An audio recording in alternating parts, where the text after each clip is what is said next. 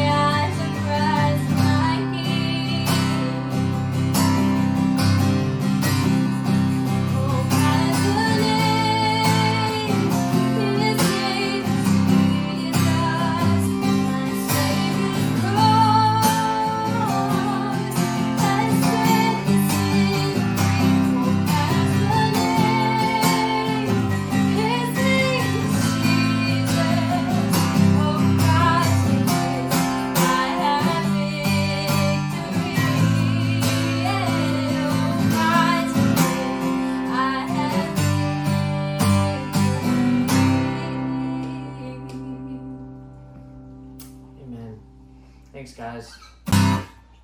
Cool. Hey, well, welcome to Cottage Hill Church Online. I'm Jeff Chandler on the pastoral team here. We're glad you're back with us, or if it's your first time you've watched one of our videos, welcome. Our goal is to help you to grow in Jesus or to develop, start a relationship with Him. Hey, this week I'm in our cottage kids room, one of the rooms. This is the room we use for our 4-year-old kids up to kindergarten. We try to create a space for them that is comfortable to them and will help them discover that Jesus has an interest in their life, has a plan for their life, loves them as much as He loves us. So if you're looking for a home church and during this time, we hope you consider us with your kids, your family. We're trying to reach everyone for that. If you have a question about Cottage Hill or about something that we share in the course of our service, we'd encourage you to direct message us. We'll be glad to answer that back to you on Facebook or emailing you if that'd work better for you. They say in a time of upheaval, one of the safest things to do and important things to do is just to maintain a sense of normalcy. And so you've been trying to have a new normal in family life, and sometimes after a couple of weeks, that might have gotten just a little bit stressful and a little frayed. Well, our normal here at Cottage Hill would be the first Sunday of the month. We'd have communion or the Lord's Supper or the Eucharist, depending on what your church tradition is called that. And so we're going to keep that. We're going to maintain that. And I'd encourage you, after you watch the video, to get some bread or a cracker and something to drink and to just have a moment where you step back and remember. We're going to be talking about some things to remember today. Boy, if you're watching as a family, that's a powerful family moment for you to share, to get your children involved in that and to explain what it's about and this memorial that Jesus has left us. You know, God's intent was whatever is going on in your home and whatever is going on in the world, His intent was that we would live in peace and safety and unity. We'd experience His goodness, experience all of Him. Well, it isn't very far after He creates the world that all gets blown. So a few chapters later in the book of Genesis, God chooses a man named Abraham and decides that his line will become a people. And so in the Old Testament, you have the people of Israel who are supposed to experience peace and safety and unity, experience God's goodness and experience God Himself in such a way that they'd model that to the whole world and people will be drawn to the one true God. Well, again, you don't have to read very far in the Old Testament to find out that gets blown. And so it keeps getting blown over and over. And so you get into the New Testament where I believe God teaches that He sets Israel aside for a time and starts this new idea no one had seen coming called the church.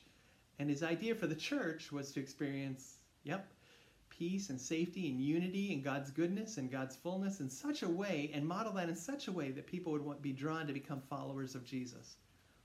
Well, again, you don't have to read very far into the book of Acts to find that gets blown. And so, in fact, that's why we have all of these New Testament letters correcting things that are going wrong in the churches from the very beginning. And if you've been in church very long, you find out that we're still have a very human factor in church life, and we still get in the way of things. Well, in Corinth, it got so bad. In the city of Corinth, it got so bad that they couldn't even have a church supper together. When they had a church supper, you had the rich people over in one corner having rich food and plenty of it, and then you had the people that are just barely making it, bringing just enough to eat over in their corner and looking longingly probably at all the food over here, but nobody's sharing. What made it worse was after that, they'd have the Lord's Supper or the Eucharist. They'd gather together and remember the death of Jesus. So when God writes the first letter to the Corinthians, he starts to take that on. He says, this is not something that's right. It's just so wrong for that to be happening. So if you have a device or you want to turn to your Bible, I want to see what God has to say as we unpack about remembering Jesus today in 1 Corinthians 11, verses 23 through 26. So let me read this. God says to that church, through the Apostle Paul, "For I received from the Lord what I also delivered to you, that the Lord Jesus, on the night He was betrayed, He took bread. And when He had given thanks, He broke it, and He said, 'This is my body, which is for you. Do this in remembrance of me.' In the same way after, He took also the cup after supper, saying, This cup is the new covenant in my blood. Do this as often as you drink it in remembrance of me. For as often as you eat this bread and drink this cup, you proclaim the Lord's death until he comes. So you have God taking that on and talking to them about that. You know, what we understand as the heart of that passage is this word, remember. We don't see the emphasis on the passage or even in the Gospels when Jesus is having the Lord's Supper as we know it with the disciples, and it is the Last Supper. We don't see the emphasis on the elements as some of you might have been taught or might believe. In this passage, you have one phrase repeated twice exactly. Do this in remembrance of me.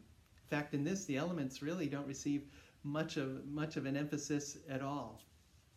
Paul's writing to these Corinthians. He's trying to deal with he's trying to deal with them. He's trying to get them focused, and he's focusing them on the community they share, this common thing they have in remembering Jesus.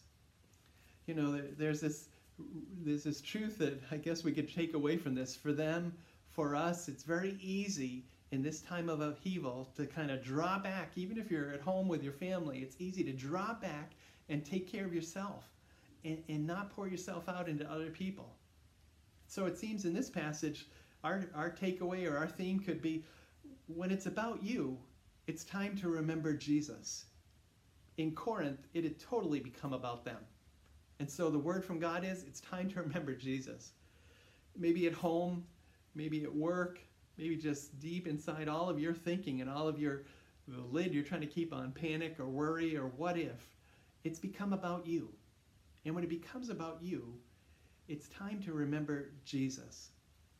Now, what exactly should we remember about Jesus? Well, important to remember who Jesus was and is, because he hasn't changed. Important to remember when you think about him, your place and his place. I mean, Jesus is our friend. He's called the friend of sinners, and he is. But he's not our buddy. And it's important in this time to know he is high and lifted up. He's seated at the right hand of the Father. He invites us to pray in his name. He says, whatever you ask, I'll do. And if it's according to his will, and the mystery of how that plays out. But he's our Lord, and he's overseeing, and he's in charge, and your life is safe with him, and your life is safe following him. Remember who he was and is. And even though he's high and lifted up, even though he's seated at the right hand of the Father, even though he's King of Kings and Lord of Lords, even though his name is higher than any other name that's given on heaven and earth, like the Bible says, he's working for you. He's using his power and authority to unleash life in you if you allowed him to. He says in John chapter 5, he calls himself the Son of God, and the religious leaders understood immediately what he was saying. They understood that he was making himself equal with God. That's what John 5 says. That's who he is. And there's safety in that. It's important for us to keep him in that place, but then there's such security in knowing that he is Lord. Well, important too to remember he's always going to be that way. It says in Hebrews, to a group that were worried, it says Jesus Christ, the same yesterday, today, and forever. Who you read him being in the Gospels, how he related to people, the power that he had, that's still the same Jesus. Important to remember, you know, who he is and who he was and who he's always been. Important too to remember what his death has brought to you. He died on the cross not just as a good moral example. He died on the cross for all of our sin, for everything you ever did or didn't do, everything you ever said or should have said. Take a second and absorb that today. Every single thing you did, whether it was as a 4-year-old taking your sister's toy, you know, and selfishly not giving it back, whether it was something you've done this morning that you know was hurtful and selfish.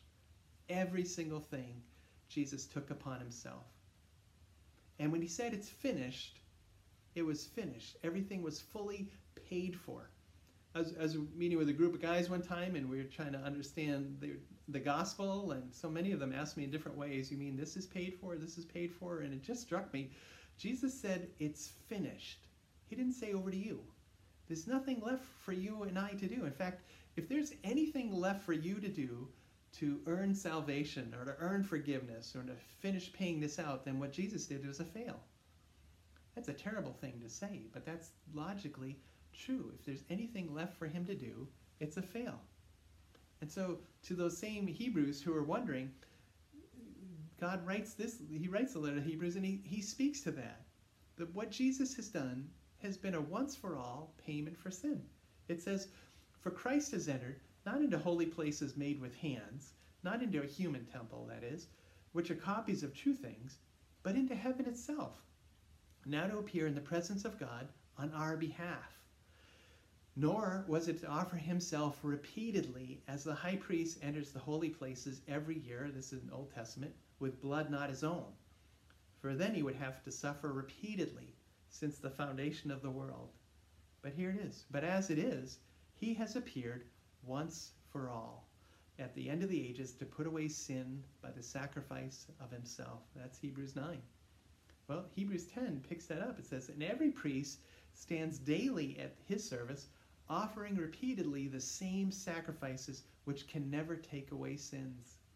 But when Christ had offered for all time a single sacrifice for sins, he sat down at the right hand of the Father. He sat down because the work was done. That's what the scriptures say. That there's nothing left for you to do. Those of you that are trying to figure out what you need to do to really get God's forgiveness, how good you need to be so that God will forgive you, how many times you need to go to church, how many times you need to pray, all of those things. The Bible says, remember Jesus and remember what his death has accomplished. It has accomplished the forgiveness of sins, which is why the scripture always talks about salvation as a gift. The wages of sin is death. The free gift of God is eternal life through Jesus Christ our Lord. That's what Romans 6 says to us. What his death has accomplished. What his death has accomplished is your ability to live a truly new life. Not to be the old person, not to be the old person that you were. It's given you the opportunity to be a new person. That's what his death has accomplished. Hey, when you remember Jesus, important to remember, he wants this known. He doesn't want you to just keep this to yourself. He wants it out there. He wants it shared. The gospel is just the Greek word for good news. This is good news. And Jesus wants good news out as far as it can be. When this virus is over, when we can get out again and gather, we're going to be telling everybody because that's going to be great news. How much better is this? And then another thing to remember about Jesus, remember he is coming back. You know, it says in this, back in 1 Corinthians chapter 11, he says, for as often as you eat this bread and drink this cup, you proclaim, see, making it known, the Lord's death until he comes. Until he comes. You know, the night of the Last Supper that he has with the disciples, Jesus has this on his mind. He has his coming back, his second coming on his mind. Look, this is how Luke writes it. It says, when the hour came, he reclined at the table and the apostles with him. And he said to them, I have earnestly desired to eat this Passover with you before I suffer. For I tell you, I will not eat it until it is fulfilled in the kingdom of God. And then a little bit later, a few verses later, it says, he took a cup, and when he had given thanks, he said, take this and divide it among yourselves. For I tell you that from now on, I will not drink of the fruit of the vine until the kingdom of God comes.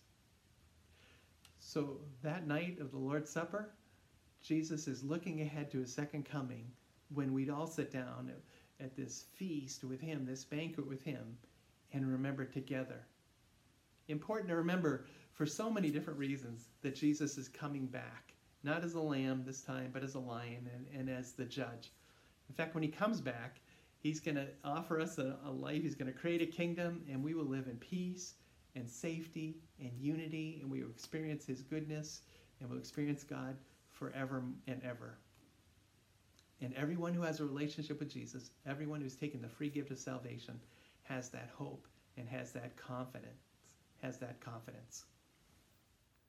Good day, church family. I pray that everybody finds themselves in good spirit, because through the fear and uncertainty, we have hope. We have hope in Jesus Christ. And through that hope, we can experience peace, the peace that surpasses all understanding. There was a time where I didn't experience peace and I didn't have any hope. I was hopeless. I was living in despair. I had no desire to live. And there was a moment in time, a line of demarcation, if you will, where I was utterly hopeless before, and it was suggested that I ask God for help. And when I asked God for help, I suddenly had hope. And before I had asked God for help, there were moments of prayer, individuals praying for me, over me, with me, and I even experienced, the Holy Spirit here and there, but I never embraced it completely, and still thought that I had hope in other things, and I was relying on other things, not realizing that God was the definitive truth that I needed in my life. And when I asked God for help, my life did a 180, and there was a peace and a joy there that I cannot explain to this day. That confidence, the expectation that I could, the expectation of things to come, the hope of things to come. And I've experienced the hope in trying to achieve or in trying to overcome. And it seems very empty to be hopeless. There is no desire. There is no confidence that you will get through the day. But because of Jesus Christ, I have that confidence, and I can pray with expectation that whatever goals I set, or whatever it is that I'm going through, that I will overcome those eventually, that I will get through those, that I will not be left stranded, I will not be left alone. And that directly affected my family as well, for my own personal life, which was in turmoil, to be able to put all my confidence and reliance in God, gave us as a unit hope for the future, that things would get better, that things would come together, and we were able to move forward, and things have come together better than I could have ever planned it, and God was the definitive solution that I needed in my life, and God was able to rectify those moments of hopelessness, of feeling useless to this world, and was able to fulfill the need and the void that I had needed and that I had been searching for all my life. With this hope, I have a feeling of trust with God, and again, it's just completely relying on that. That keeps me going, especially in times like these where we're experiencing certain fears and certain and uncertainty, where we're not sure about anything anymore. And I've heard a few times that, where is God in this situation? Where is God in our lives and other moments? And I just say, look all around you. It doesn't take 20/20 vision to see that God is working in and everywhere. And we just have to seek it. And when we seek it, we find it. And we're able to take that, take full advantage of that, because we are not alone. And we just keep in prayer and meditation that God can make miracles and move us in ways that we have yet to experience or expect. And I'm confident that we will get through this, as many other moments in our lives where we've had questions and doubts. I just know that if we completely trust and rely on God, that we have that hope that everything's going to be all right, and on His timing and in His plan, that we will get through. So I hope everybody continues to be motivated, encouraged to pray. I've seen a lot of good things in individuals, and I try to focus on the positive and leave the negative out of the way. And I'll just leave you with this from Romans 15:13.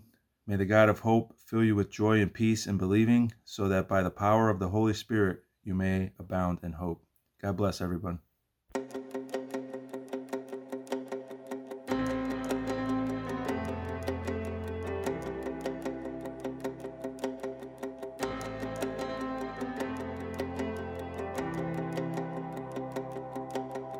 I'm the one who held the nail.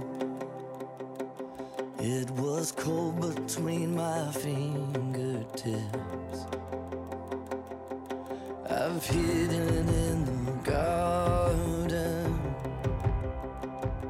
I've denied you with my very lips. God, I fall down to my knees with a hammer in my hand. You look at me, arms open,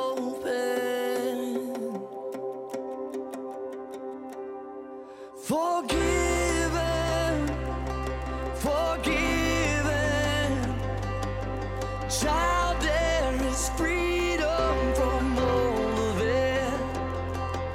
Say goodbye to every sin. You are forgiven.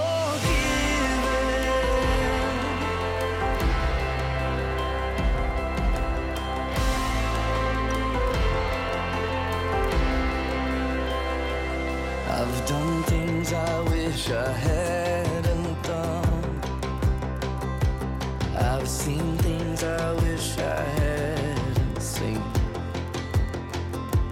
Just the thought of your amazing grace, and I cried, Jesus, forgive me. God, I fall down to my knees with a hammer in my hand. You look at me, arms open, forgiven, forgiven. Child, there is freedom from all of it. Say goodbye to every sin. You are forgiven.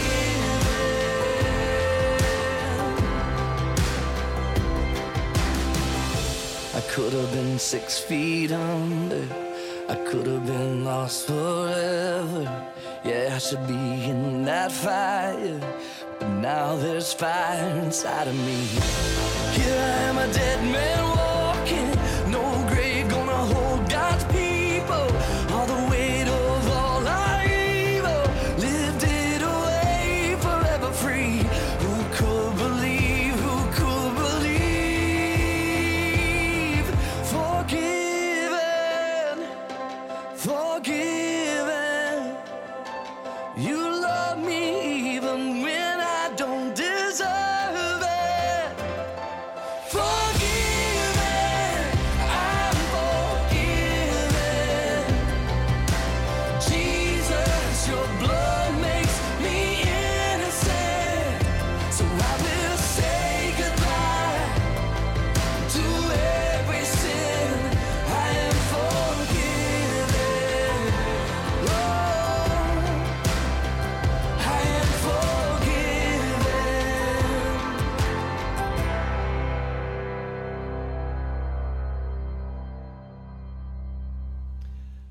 Let me take a couple minutes to just wrap up what it means to remember Jesus and how that kind of applies to us. Give us some applications or some take-home things. We're finding out in Corinth and so often in our own lives that when it becomes all about us, it's time to remember Jesus. And we're talking about what are some ways we remember Jesus. Well, I want to just wrap up with what kind of effect should it have on us? You remember Jesus, you remember those things about him, but how should that affect you? Well, remember Jesus and realize your value. Remember how valuable you must be that he would do this to you.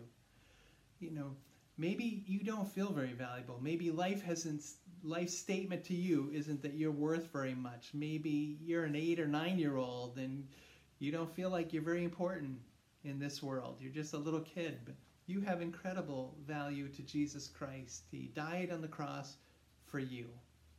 on purpose for you. Think about this. This is the worst night of Jesus' life. Tomorrow will be the worst day of his life. This is the worst night of his life. It's his last night with his friends. He knows what's going to happen tomorrow. He understands the physical part of it. He understands the spiritual part of it. This is his worst emotional night. He's having this meal with his friends. He knows they're going to desert him. He knows one of them is going to betray him. It says at this moment, that's the way that the Apostle Paul remembers it when he writes it down. What night was that? How would he tag that night? He would say, on the night that he was betrayed, Jesus took bread. In fact, the grammar there means that while Jesus is being betrayed, he's handing out bread. I mean, think about that. Jesus is handing out bread while Judas is handing over Jesus.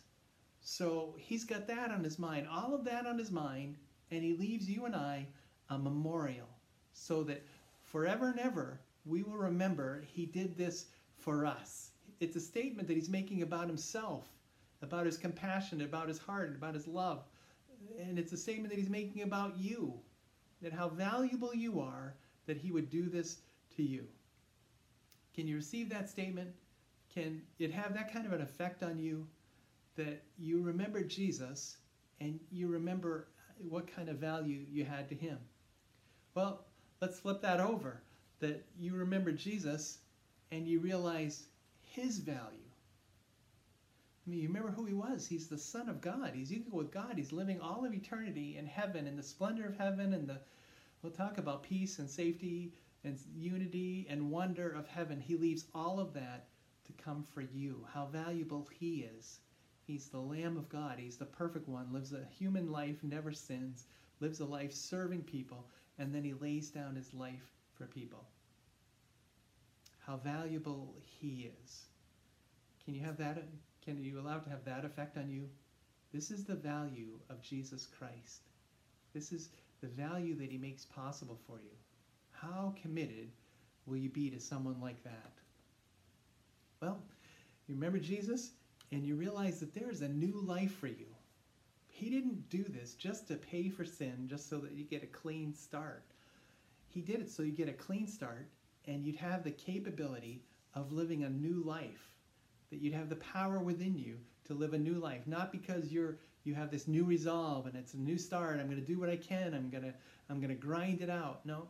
Romans tells us, Colossians tells us, Ephesians tells us that the Holy Spirit now lives inside of you. When you invite Jesus Christ into your life, when you surrender to him, when you ask him to be your Savior and your Lord, the Holy Spirit fills you and now lives within you to give you wisdom and power, strength and direction that you never had before. In fact, the Bible will say that if anyone is in Christ, if you stepped into him, you're a brand new creature. Everything old is gone and a new has come. That's what Jesus said. I've come that you might have life and that you might have it to the fullest. So remember Jesus and realize there's a new life for you. Don't borrow somebody else's confidence that, well, it's working for them. Have your own confidence. Paul wrote to those Galatian churches that were trying so hard to work it all out on their own and not realizing that Jesus had done it all.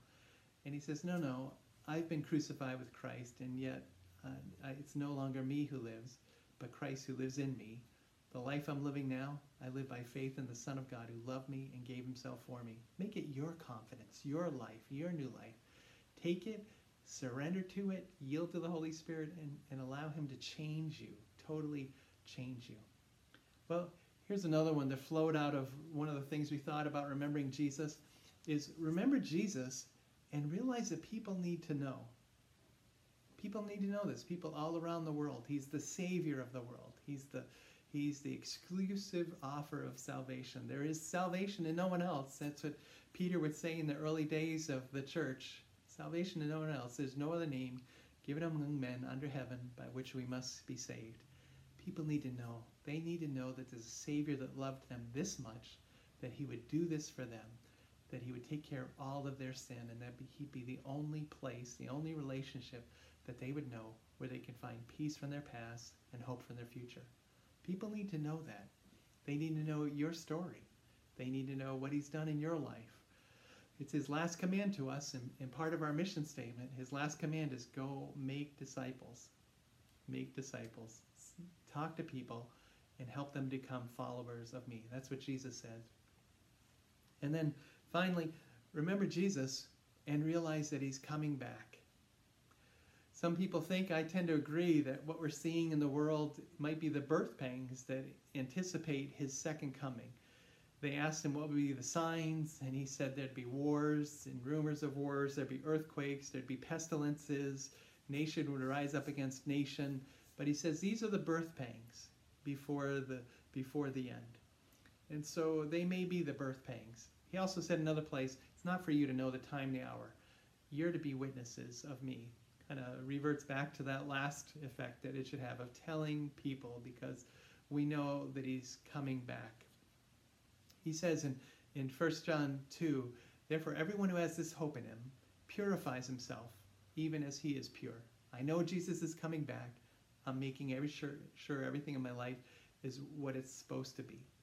I know Jesus is coming back, so I'm telling as many people as I can.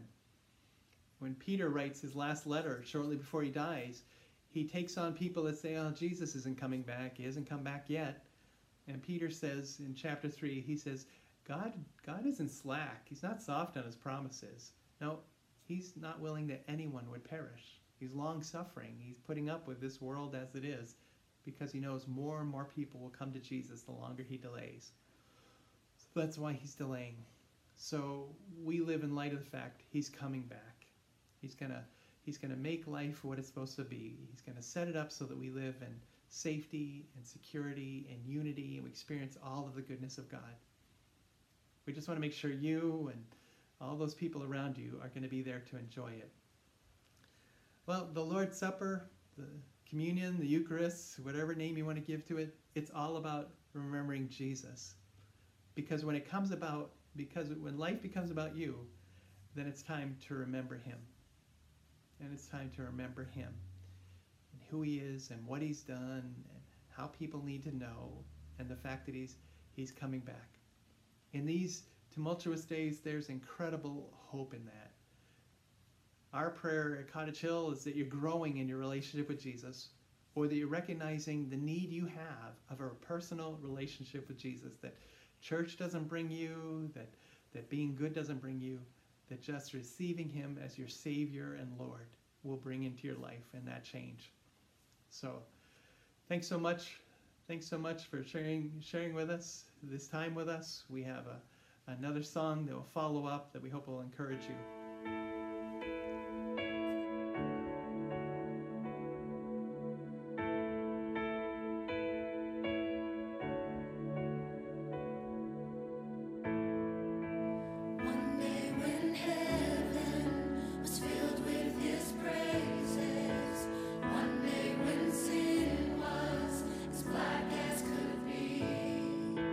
Jesus came forth to be born of a virgin.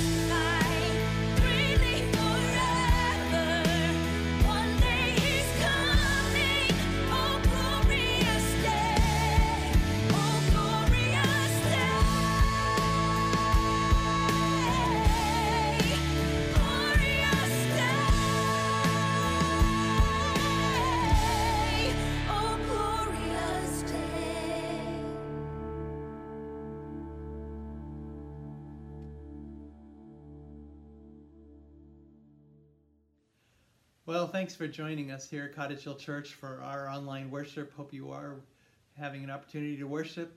Hope you'll take the time now to just remember Jesus and Lord's Supper and have a moment with just you and the Lord, or you and your family, with a piece of bread and a cup.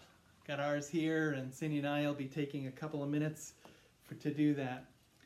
Hey, important for you to stay connected with people through the week. Also stay connected with us. We have an online fellowship that will begin around 11:15 in just about 45 minutes or so for people to kind of meet in a congregation place on Zoom that's given us that opportunity. If you'd like to know about that, you can email us at info@cottagehillchurch.com. That's info@cottagehillchurch.com, and we'll be glad to give you the room number. We have room numbers where we have morning and evening prayer. A number of us meet at 6:30 a.m. and 8:30 p.m. just to pray. Some people battling fear or just have things come up during the day, and we just pray. You don't have to pray. You can come in, listen, and just ride other people's prayers. Wednesday night, we have a prayer service that meets at 7 o'clock in that same Zoom room. And then Thursday night, our Road to Recovery meeting for those battling substance abuse is also a meeting on Zoom. So important for you to stay connected. And as I mentioned, prayer is just one of our mission points, to be empowered by prayer.